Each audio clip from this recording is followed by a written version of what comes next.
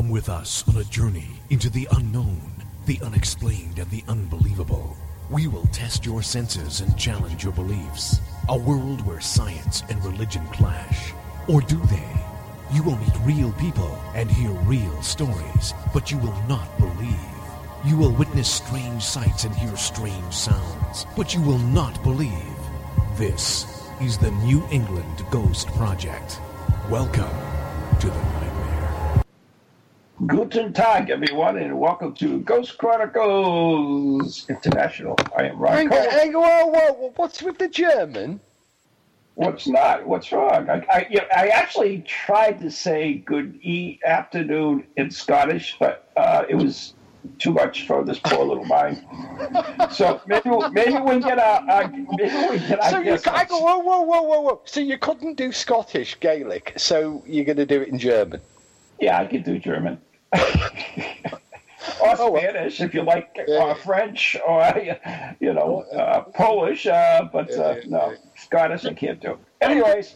I'm just thinking you must be psychic, because I'm just back from Frankfurt at the weekend. Oh, see, there you go. Frankfurt, I know it. Don't tell him he's psychic, please, Anne. All right, so since we've heard our guest, I might as well introduce her. Anyways, joining us on this fabulous show, besides the gold standard in ghost hunting, Steve Parsons, is the chairman of the Sir Arthur Conan Doyle Center. They never spell anything right, do they? Member of the Society for Psychical Research London, renowned psychic investigator, member of the Scottish Society for Psychic Research, and a member of Edinburgh College of Parapsychology, and, Treherne. Was that close? Very good. How do you say your last name? I'm sure it's... Yes, Treherne, you're correct. You're correct. It's Cornish. Oh, that's fouled me up in the Cornish. Yeah, right. Yeah, I don't speak chicken. Anyway. What?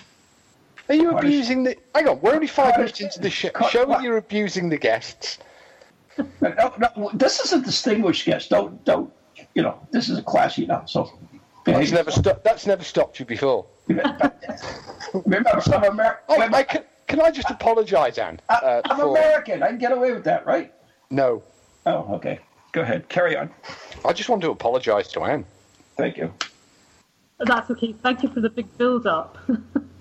Anyway, Anne, how do you say good afternoon in Scottish Gaelic? No idea. I don't speak Gaelic. Ah, damn. How about Scottish? Some other Scottish? No, that is Scottish, Ron. Oh, there's no other Scottish? Well, you've got Irish Garlic. Or is that French? No, that's something you put on. You've got Gaelic and Gaelic, which is Irish and Scottish. You've got Welsh and you've got Garlic, which is French. Fine. Yeah, right. we would say Gaelic as well. You don't have the Gaelic. Yeah, me neither. Anyways, moving right along, Anne, I want to thank you so much for taking time out of your schedule. I've been dying to speak with you for several months now, ever since I saw Cal Cooper's post about the center. And we have some things in common. We have many friends in common, believe it or not. I just got a message from Stephen Scott, who's up in your neck of the woods, and he said to say hi to you. He professes to be a spiritualist medium. Ooh. What?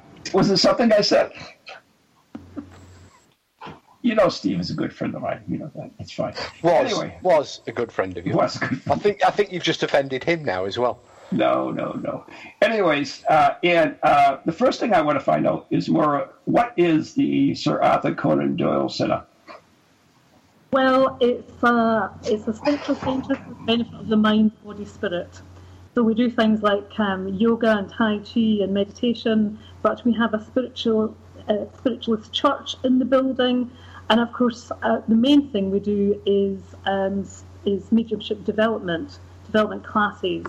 Mm-hmm. So we work with the top mediums internationally, and we do demonstrations and workshops.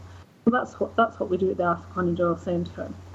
Right. And Steve, I believe you've been to that centre, right? No, I don't. No, the Theosophical Society I've been to, not the Conan Doyle Centre. Oh, you confused me. Yeah, You're easily confused, that's why. You'll need to cancel, Steve. I will at some point. We do, yeah. I mean, I've been to Edinburgh so many times, but mostly I'm either deep underground in Mary King's Close with the Ghost Fest, or we did some of the Ghost Fest after, I suppose, after show talks, but we used the Theosophical Society. Ah, well, the Theosophical Society. Listening again. Or is it just me? Hello? Yes, I'm still here. Not sure. Steve, did you hear her all the way through that? No, because of the big truck that just drove past your place. What truck? How can you hear this stuff? I'm sorry, Anne, would you repeat what you said? Yeah. The Theosophical Society may be coming into our building. Right. At least temporarily. Is being refurbished. So we know the Theosophical Society very well.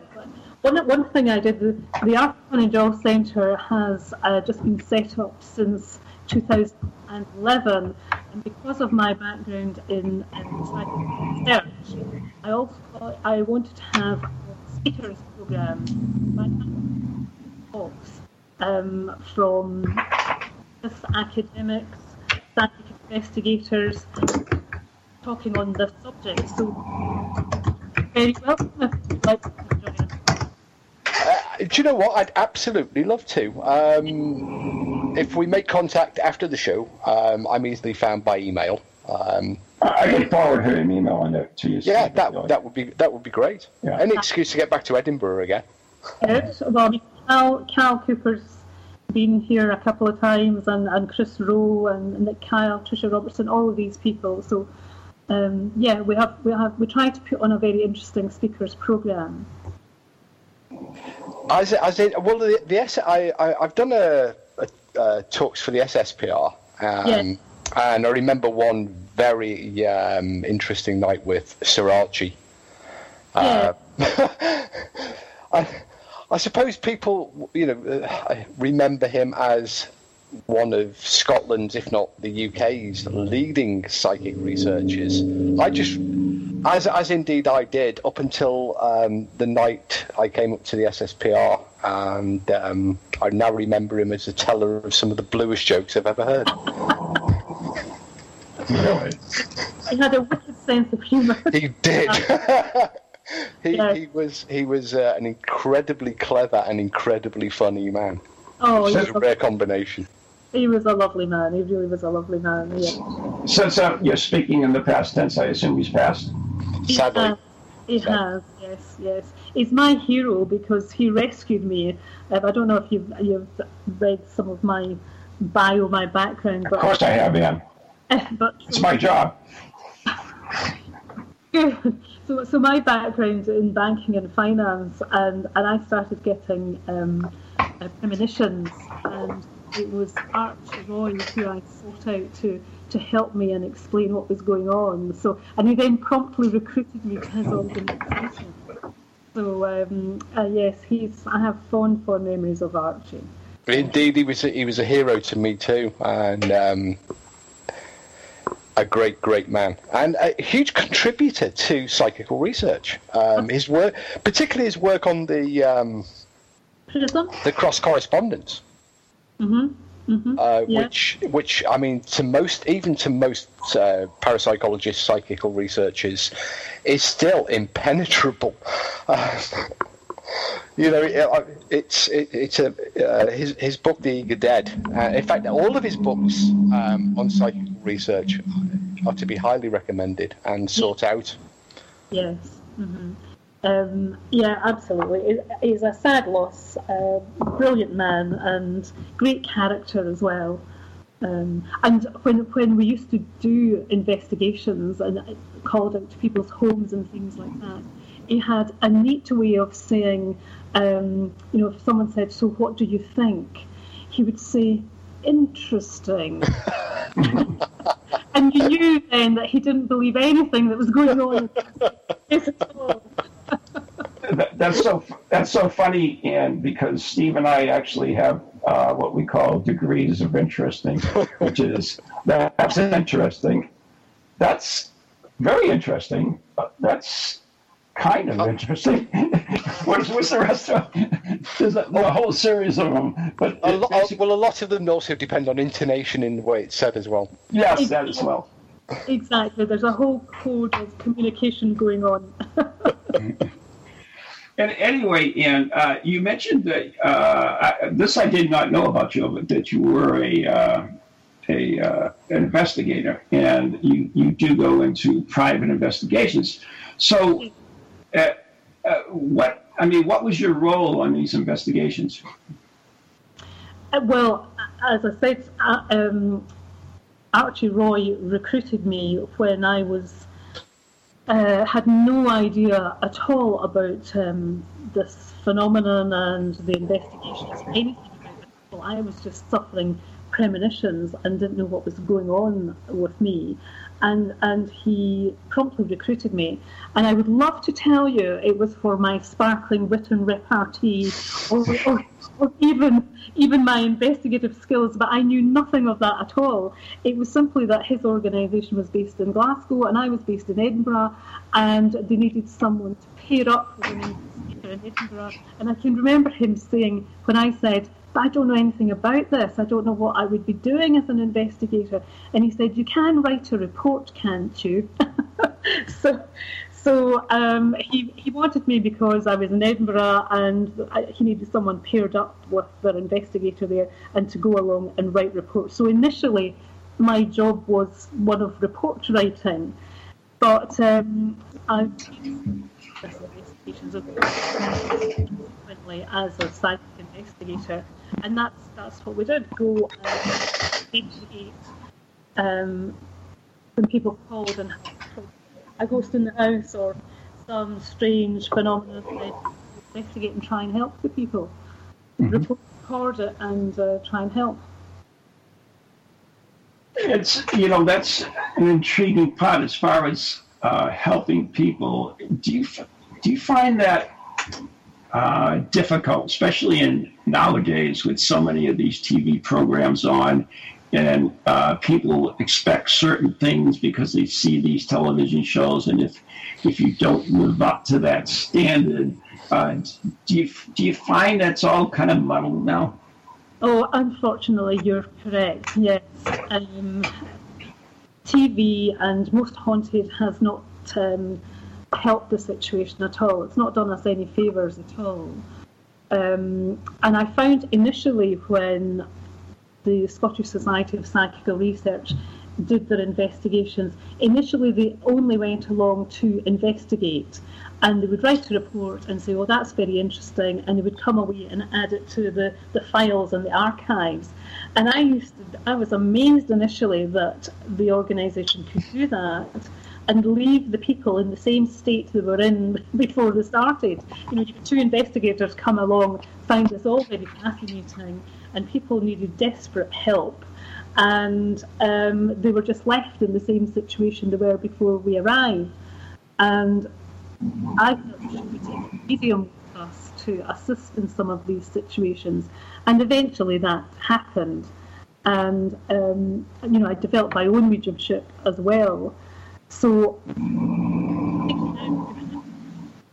you have to do your best to try and help people, and it's more that than the actual investigative side now, I would say.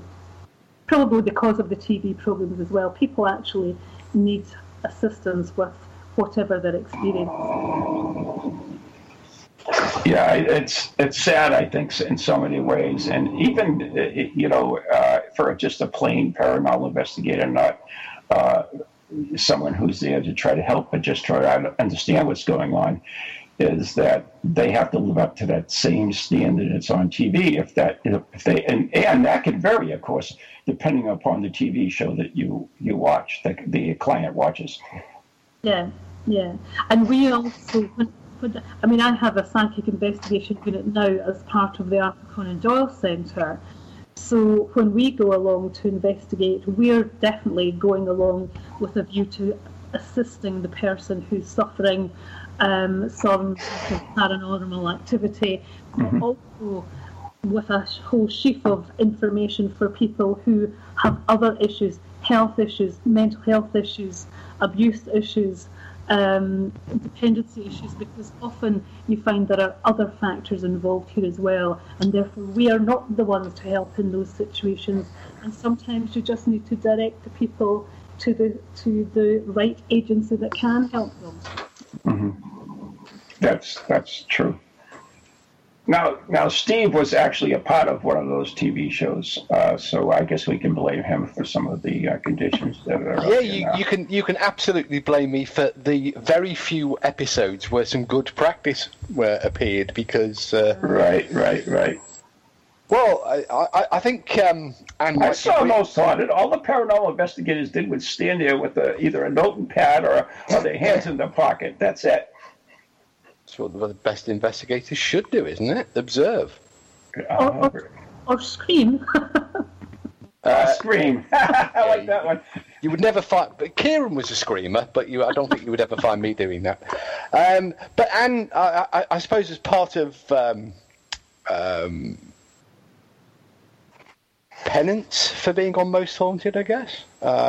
You might be pleased to hear I've just sent off the final manuscript to the SPR for the new spontaneous guide notes for the spontaneous case investigators, which I noted a couple of years ago hadn't been revised since 1968.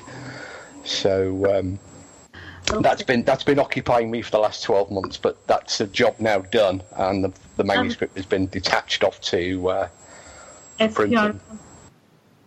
The SPR down in London, yeah. Yeah, I'm a member there as well. I look forward to reading that. Yeah, that's just good. Yes, I look forward to reading it as well.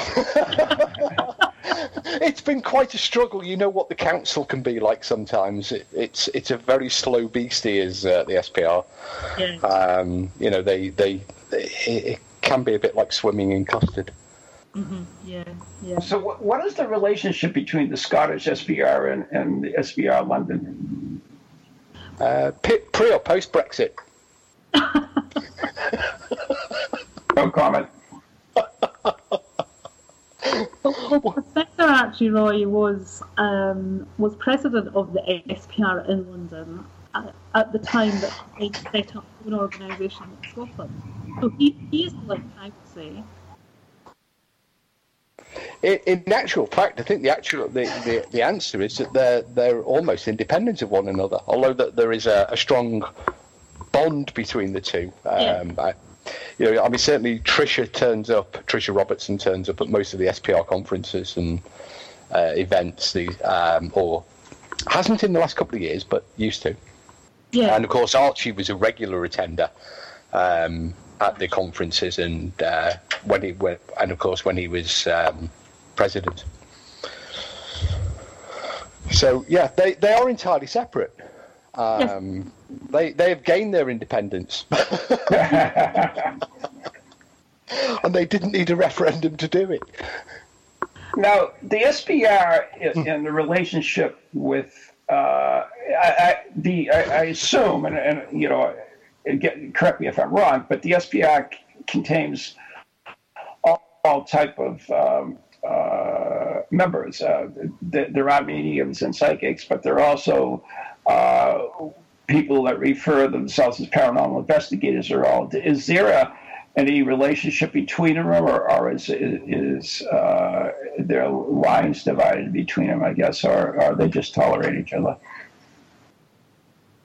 Between the different members within the organisation? Yeah, the different, the ones with different modalities, for instance. You mean, do we fight? Yeah, that's kind of it, yeah. No, the SPR lets anybody in. There's no restriction on membership of the Society for Psychical Research, and I assume that's the same for the SSPR as well. I'm not aware of any restrictions. It's the same. I think it's good that it has people of different disciplines. Exactly, and of course, during the early days, back in the early 1880s, when the SPR was formed, there was a strong link between them and the spiritualists. And it was only later on that, in fact, Conan Doyle was one of the protagonists in the split, when the spiritualists went one way and the SPR became more, or should I say, were seen to be less spiritualist friendly. Yes. Because of a falling out between Doyle and the spiritualist side of the society, because Doyle was a member of the SPR. And then famously resigned his membership. That's right, yeah. And the Ghost Club member. And resigned from that as well. Yeah, and the Masons, and resigned from that twice as well. He alternated friendship and falling out with most of the people, didn't he? Like Houdini, Harry Price. There was a long stream of letters between Price and Houdini, between Doyle and Houdini, and Doyle and Price. Alternatively, Doyle would write congratulating Price on supporting a medium, and then the next month he was threatening him with all sorts because Price was standing as a witness in the prosecution against the medium. And this went on, back and forth between Houdini, Doyle, Price, and Doyle for years.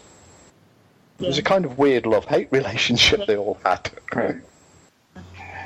Now, Anne, I'm sorry, Anne, did you've chosen the name as for Sir Arthur Conan Doyle. Is there a particular reason? Well, he was born in Edinburgh, so he's from Edinburgh, and I'm embarrassed to say that Edinburgh does not celebrate its most famous son very well. Really? No. So we have no museum, no real memorial to Arthur Conan Doyle, and such a great man. Oh, absolutely. And born and brought up in Edinburgh, and we have nothing. And so when we purchased the Arthur Conan Doyle Centre, and I don't know if you've seen a picture of it on the website, I mean, it's a magnificent example of a Victorian townhouse. It's a 6-storey building, and it is magnificent. Mm-hmm. And when we bought such a grand building in Edinburgh as a spiritual centre with a spiritualist church in it, we thought it a fitting name after Arthur Conan Doyle. So in that way, at least there is a building that carries his name.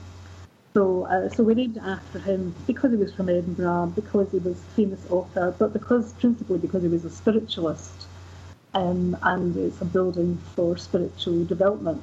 So, by any chance, do you have his portrait in there? Sorry, say that again? By any chance, do you have his portrait at the centre?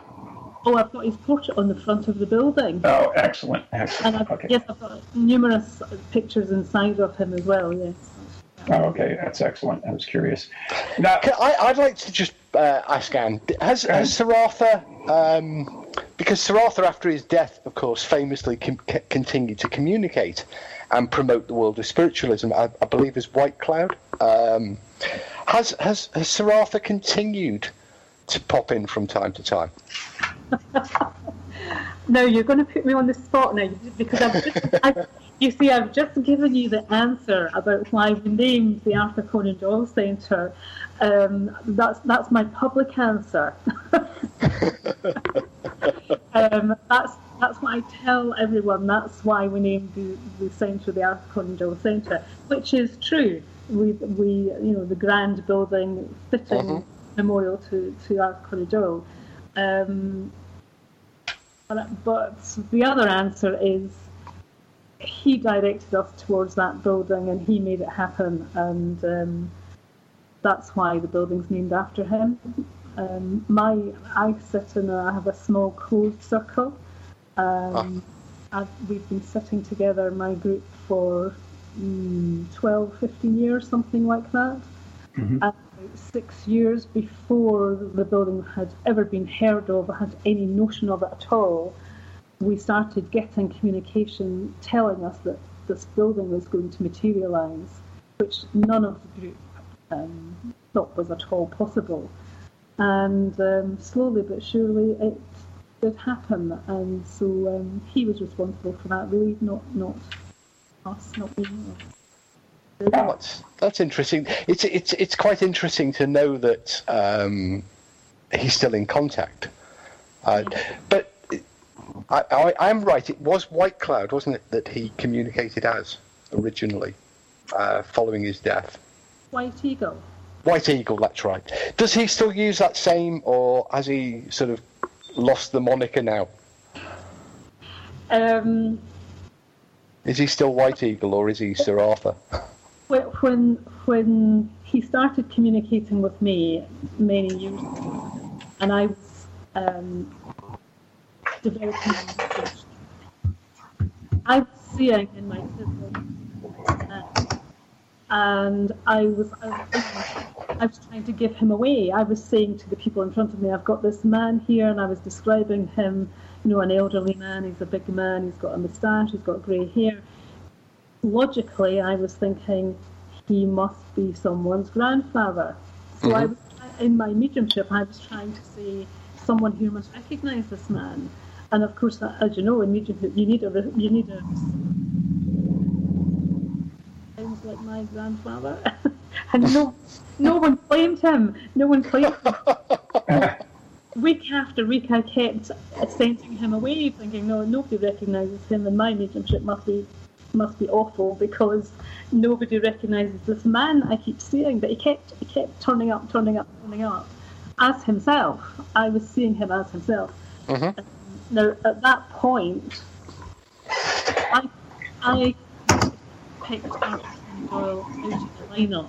If you gave me some mugshots and said it's Sir Arthur Conan Doyle, at that point I couldn't have done that. His face wasn't known to me. Now I recognise him in an instant, and throughout his life, in his many changes of features. This elderly man who seemed to be communicating with me, and I actually thought he was someone else, and that's why I kept for months I kept giving him away, and nobody would accept him. Until my small group said to me, I think he's for you, and I think he's trying to communicate with you. So we put together all the pieces, giving us clues, lots of clues as to his identity. Because I think the other thing is, if someone had come through to me and said, I'm Sir Arthur Conan Doyle, and I would have thought that, I would have dismissed it. Someone is actually trying to get to me right now and tell me that we have to take a break. So, okay. In that case, you're listening to Ghost Chronicles International with Ron. We'll be right back. Welcome to TogiNet, radio with a cutting edge. Feel the need to do some soul searching or make some changes in your life to create a more positive future? Then Circles of Wisdom is just the place for you. Circles of Wisdom is a metaphysical bookstore and more, located on Route 28 in downtown Andover, Massachusetts. We carry a large selection of books and music, crystals and gemstones, jewelry and gifts, sage, aromatherapy, and so much more, all in a relaxing and welcoming atmosphere. We offer classes on a variety of topics like yoga, Reiki, psychic development, alternative healing, and personal transformation. For guidance on this journey we call life, get a reading from one of our many readers at Circles of Wisdom, 90 Main Street in downtown Andover, right next to Bertucci's. Call us at 978-474-8010 or check us out on the web at www.circlesofwisdom.com. Lots to see and do in a feel-good place, an oasis in this hectic world.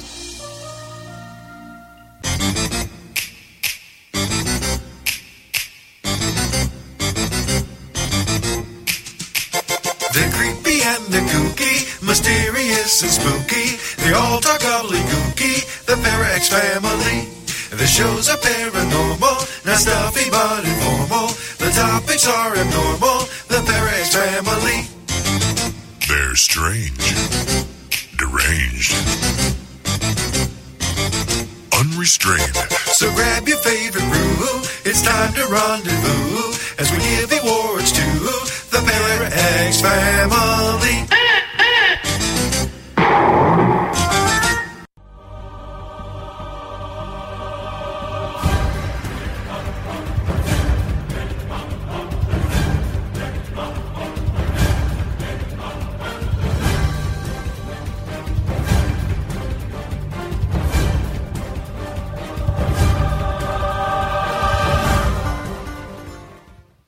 and welcome back to part 2 of Ghost Chronicles, the international edition, without any German accents or any other nonsense. You're listening to Ron Kolek, me, who you all know I am, and our very special guest, Andrew Hearn, who is the chairman, president, and I guess the boss of the Sir Arthur Conan Doyle Centre, located in Edinburgh, a great city, the capital city of the Scottish Empire.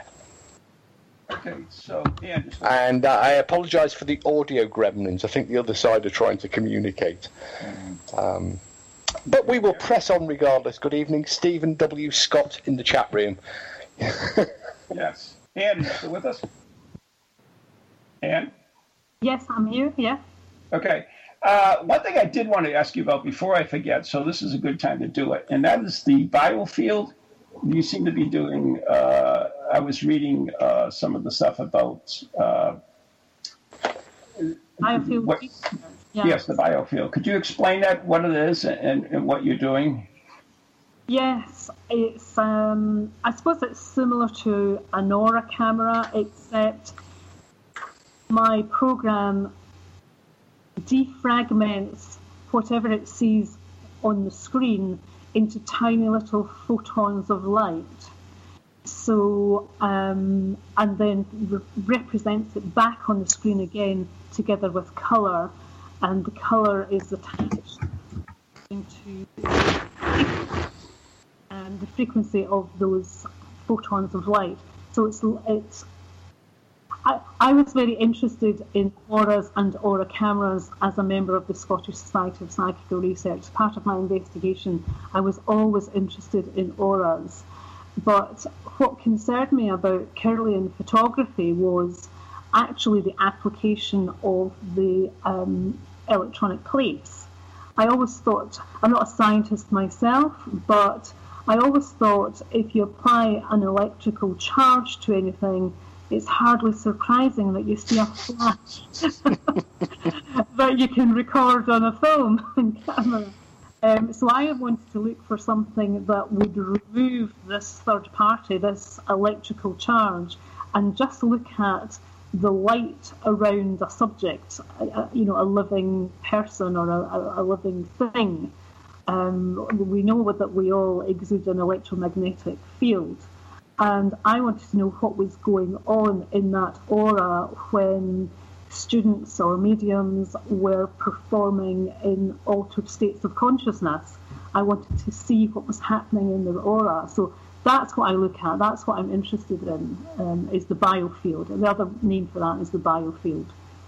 Kirlian called it the corona discharge, the aura, the biofield. Steve, are you familiar with that? I'm familiar with Kirlian photography and the biofield.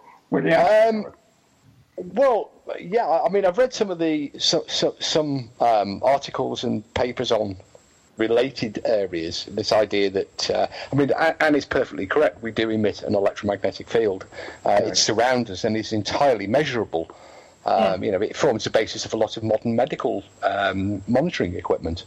Yeah. And in fact, we can reliably detect the human electromagnetic field from the heartbeat out to many tens of feet from an individual person. It's certainly a concept I'm familiar with, and I'm certainly aware of research that's looking at in those directions.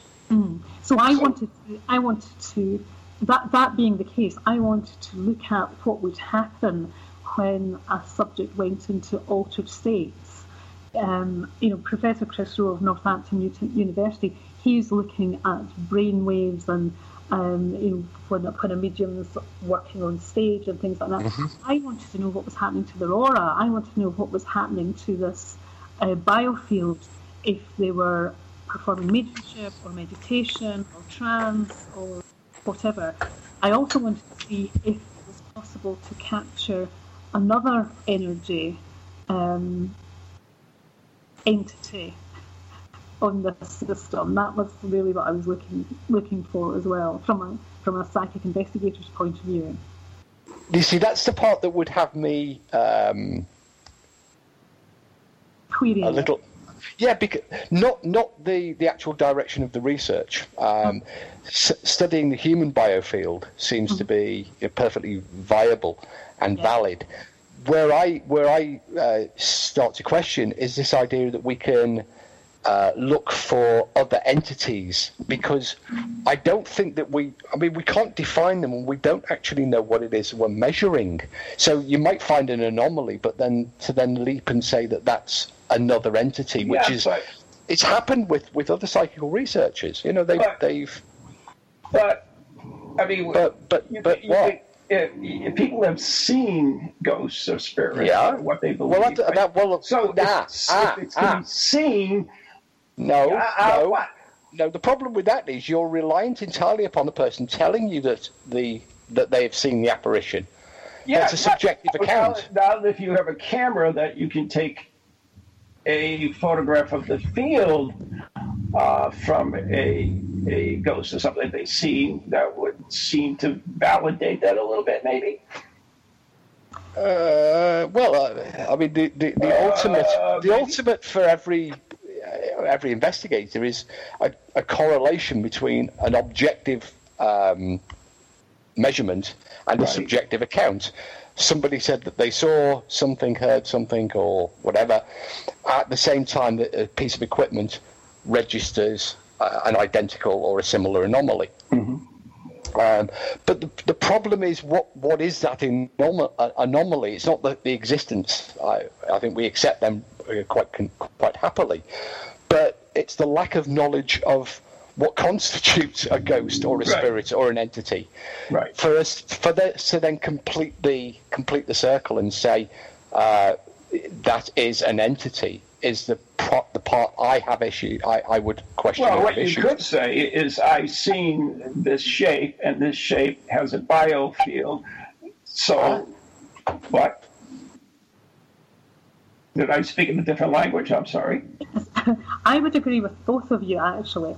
I, at the moment, I'm experimenting with it to see if it's possible, or what you can pick up in the biofield when mediums are performing certain exercises.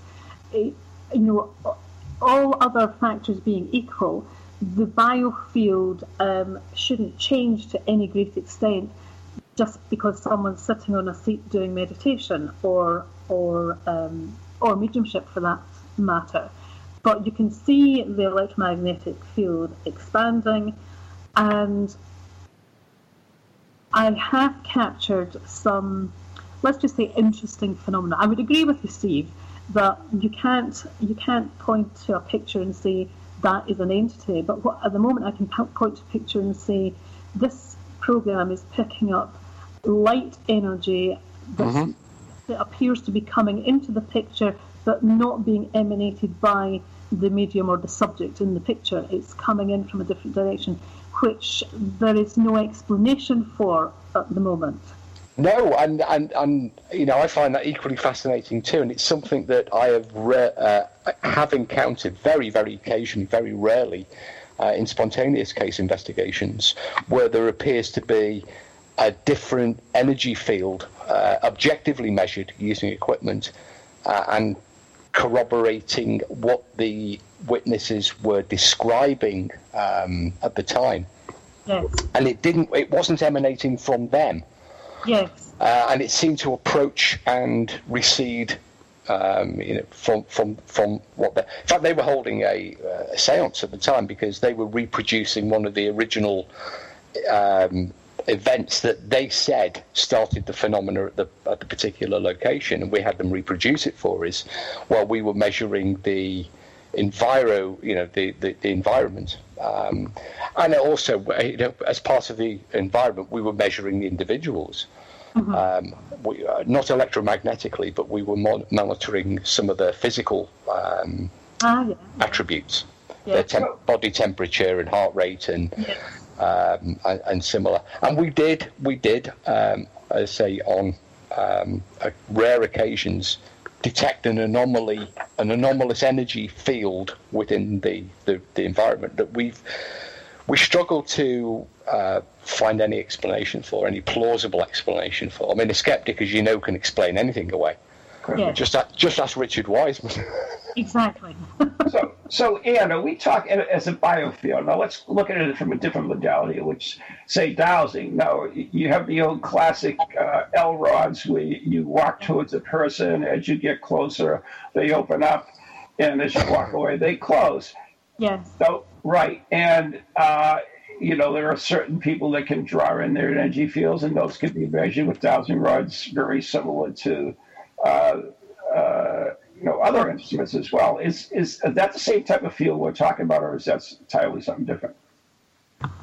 What I am looking at is the light body. That's what I'm looking at. Dowsing rods is working with energies. That's correct. Well, electromagnetic energy could very well work with it. Yes, that's right.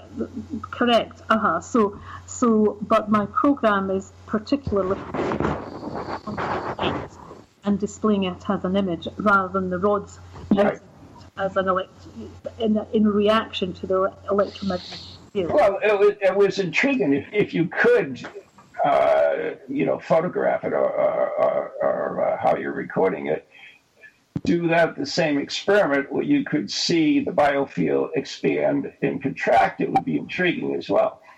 Well, that's what I do that all the time now. Oh, you do it? Okay. Yeah, I'm just back from Frankfurt, where I've been running a workshop where the students have been sitting in front of the camera. It gives them something tangible.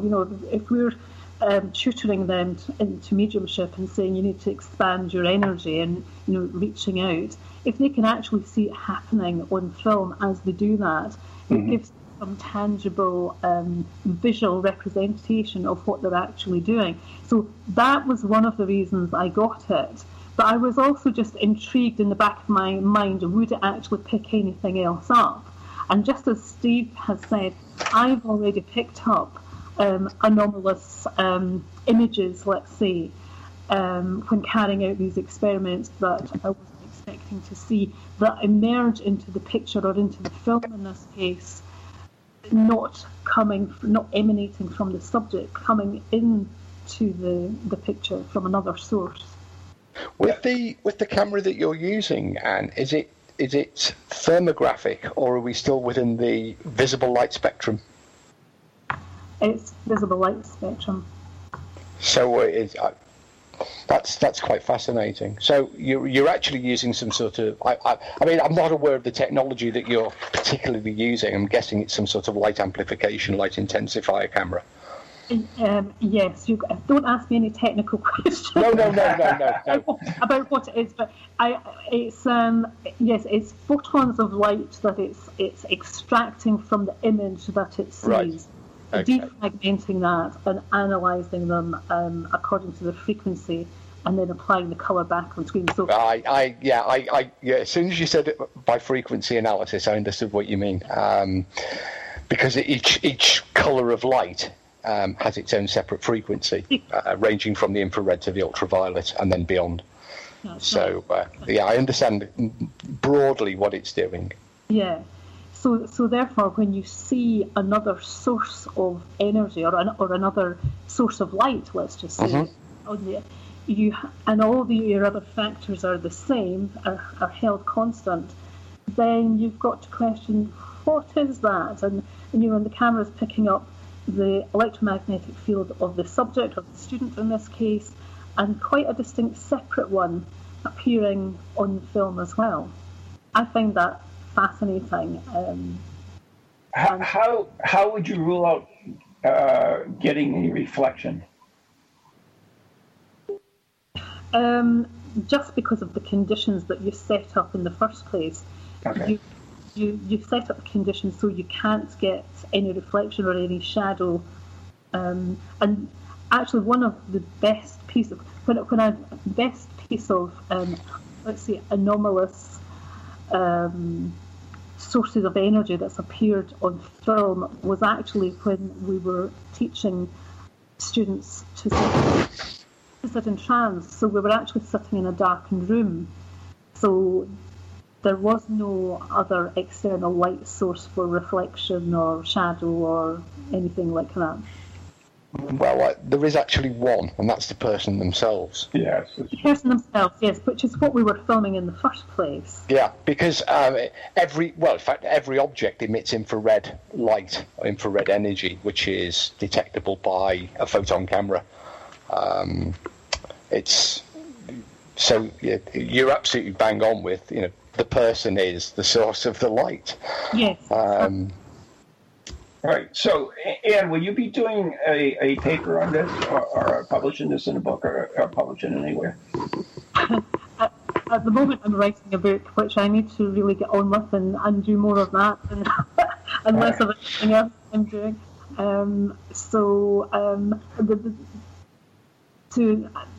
I'm writing the book about my experiences, basically about how the Arthur Conan Doyle Centre came to be, and Arthur Conan Doyle communicating that.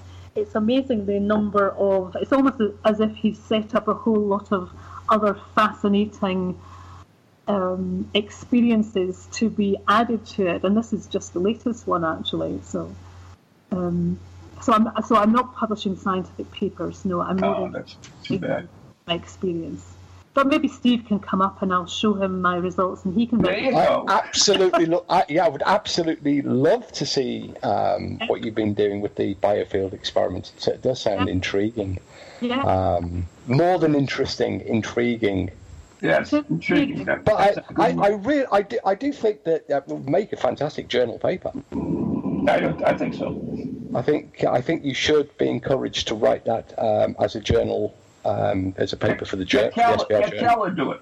Cal's too busy. He's too busy floating around in his tank at the moment. No, his tank's all done, isn't he? No, he's back. He's back in the goldfish bowl. Back in the tank again. Man. Yeah, sadly, he keeps floating face up though. Yeah. So back in Speedos. Yeah. I know we're running out of time, and I do want to ask about something that's very dear to me. For the past over 3 years now, we've been running a red light seance here in the U.S. Every first Tuesday of the month, and I'm interested in if you have done any red light seances and some of the results that you have achieved in them. My own little group, my own closed circle, sit in red light, and we have a cabinet as well, because we just find that increases the energy. I don't think it's necessary, but when we do that, the energy is much more powerful. So yes, we have done that, and we have had over the years a number of physical phenomenon manifest itself in that circle. Could you give us some examples? Well, I suppose it started off like the Fox sisters. It started off right at the very beginning with banging on the wall. And strangely enough, another coincidence, my small group started sitting in the Theosophical Society that you referred to at the beginning, Steve.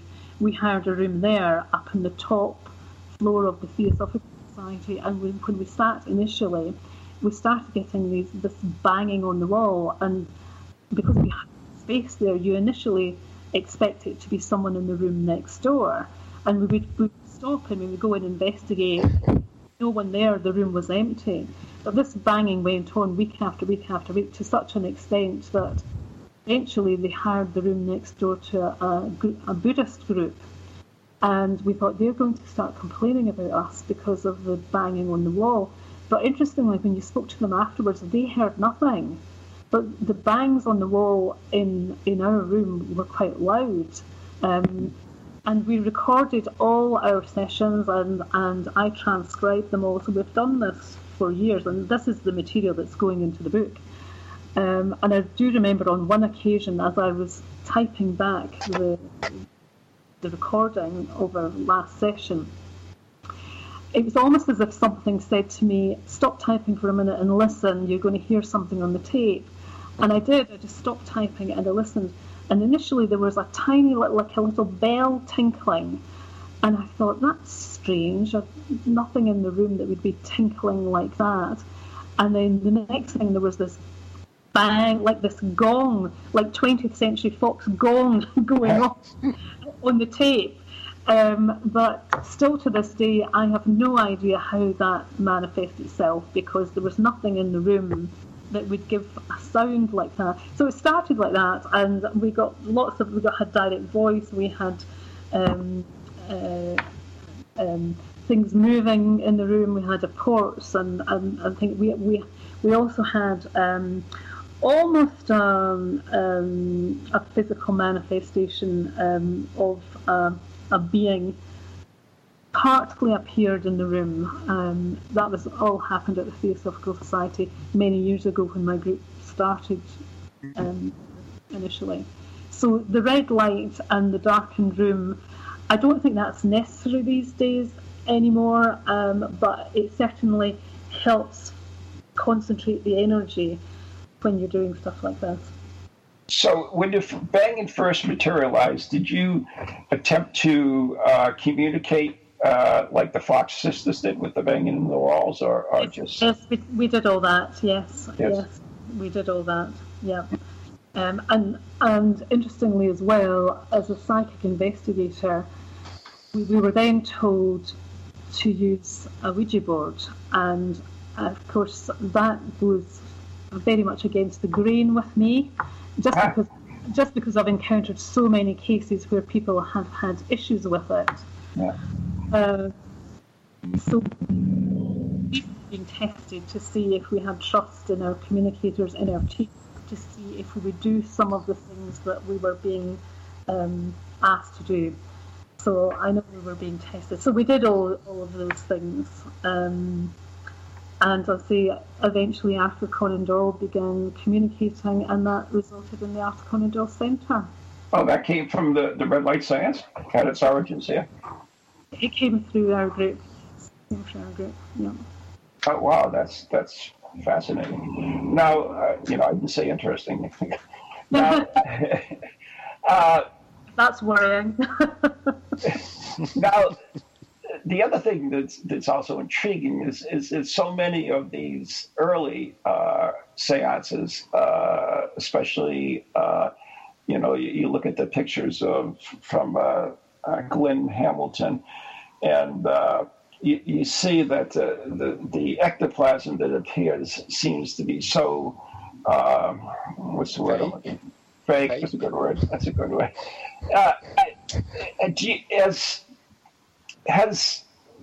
Do you know any cases of ectoplasm that was not fake, I guess? No, I don't. Okay. I don't. All the ones I know of, I don't believe are genuine. Yeah, because, we hear, I know people that have gone to the Arthur Findlay College, and they speak of the red light seance and how the red light is used to protect their medium when ectoplasm appears. I'm not quite sure of the relationship, but that's why I was intrigued. In all the years that you've been doing this red light seance, you've never had ectoplasm appear, have you? No, in fact, quite the contrary. I was told by the spirit group communicating that was no longer necessary, that things had moved on. Really? Yeah. Yeah. So things evolve into the spirit world as well as in our world? Yeah, I believe so. Oh. What's on the subject of ectoplasm, whilst I think we all shouted fake, there is a little evidence to support ectoplasm or teleplasm. Sorry? I knew you were going to bring up the snot. The snot? Yeah, the vial of snot that the SBI has. No. I was actually going to bring up Harry Price's work, because Price was actually the witness for the prosecution against Helen Duncan in the regurgitation case, because it was quite obvious that what Helen Duncan was doing was regurgitating butter muslin. But he had a set of experiments that he did with Eva C. Using a device of his own creation called the shadow apparatus. And Eric Dingwall, another researcher who worked with Price, another SPR member, reported using the shadow apparatus to to observe with his own eyes, and they tried to use photography, infrared photography, with no success, unfortunately, as one of these, as Price called it, teleplasmic rods. This ectoplasm manifested from the medium towards the table they were using. So there is a little evidence to support. Did you tell me that there's a sample of ectoplasm somewhere in the loop? Yes, there is. There's one at the SPR. Yeah, see, I don't remember. I don't forget these things, Steve. You're probably wise to, because it is, in fact, not here. It's. Well, since we don't really know what ectoplasm is. Well, this one's been looked at many, many times by many, many people. It's been poked and prodded, and so it's pretty much contaminated. It's pretty much fake. It's one of the fake ones, I'm afraid. But I just wanted to add, to the thing before. We all shouted fake, and yet there is some evidence to suggest that certainly the earlier mediums. Well, anyways, we do have to go because that was the bell, so we have to wrap it up. That was the doorbell, which means Pizza from the Dead is here, and we have got to wrap it up. So, Anne, anything else you would like to add before we say goodbye to you? No, just a pleasure working with you guys, and I hope that we can get together again, perhaps in the Arthur Conan Doyle Centre. Oh, that would be awesome. Drop me an email. I will do. Yeah, and I'll follow. I already did. I already forwarded her stuff to you. But one thing before, and about 30 seconds left, is one interesting thing we did have at our midnight seances that Steve brought over spirit lamp. And we did get that thing to go off during the seance, so that was intriguing. But we've had a few other things. Excellent. Well done. So, Anne, thank you so much for being on the show. It was a pleasure. And if anything else comes up that you would like to talk to us about, let us know, and we'll have you on again.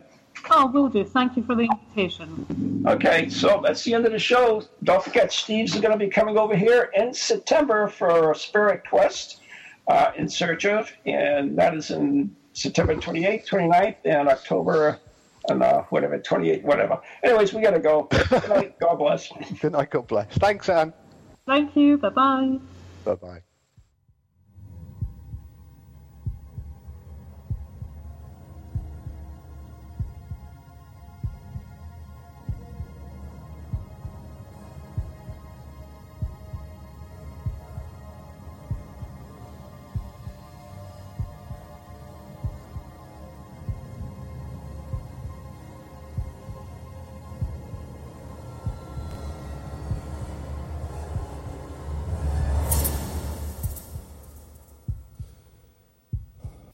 From ghoulies to ghosties, long-leggedy beasties, and things that go bump in the night.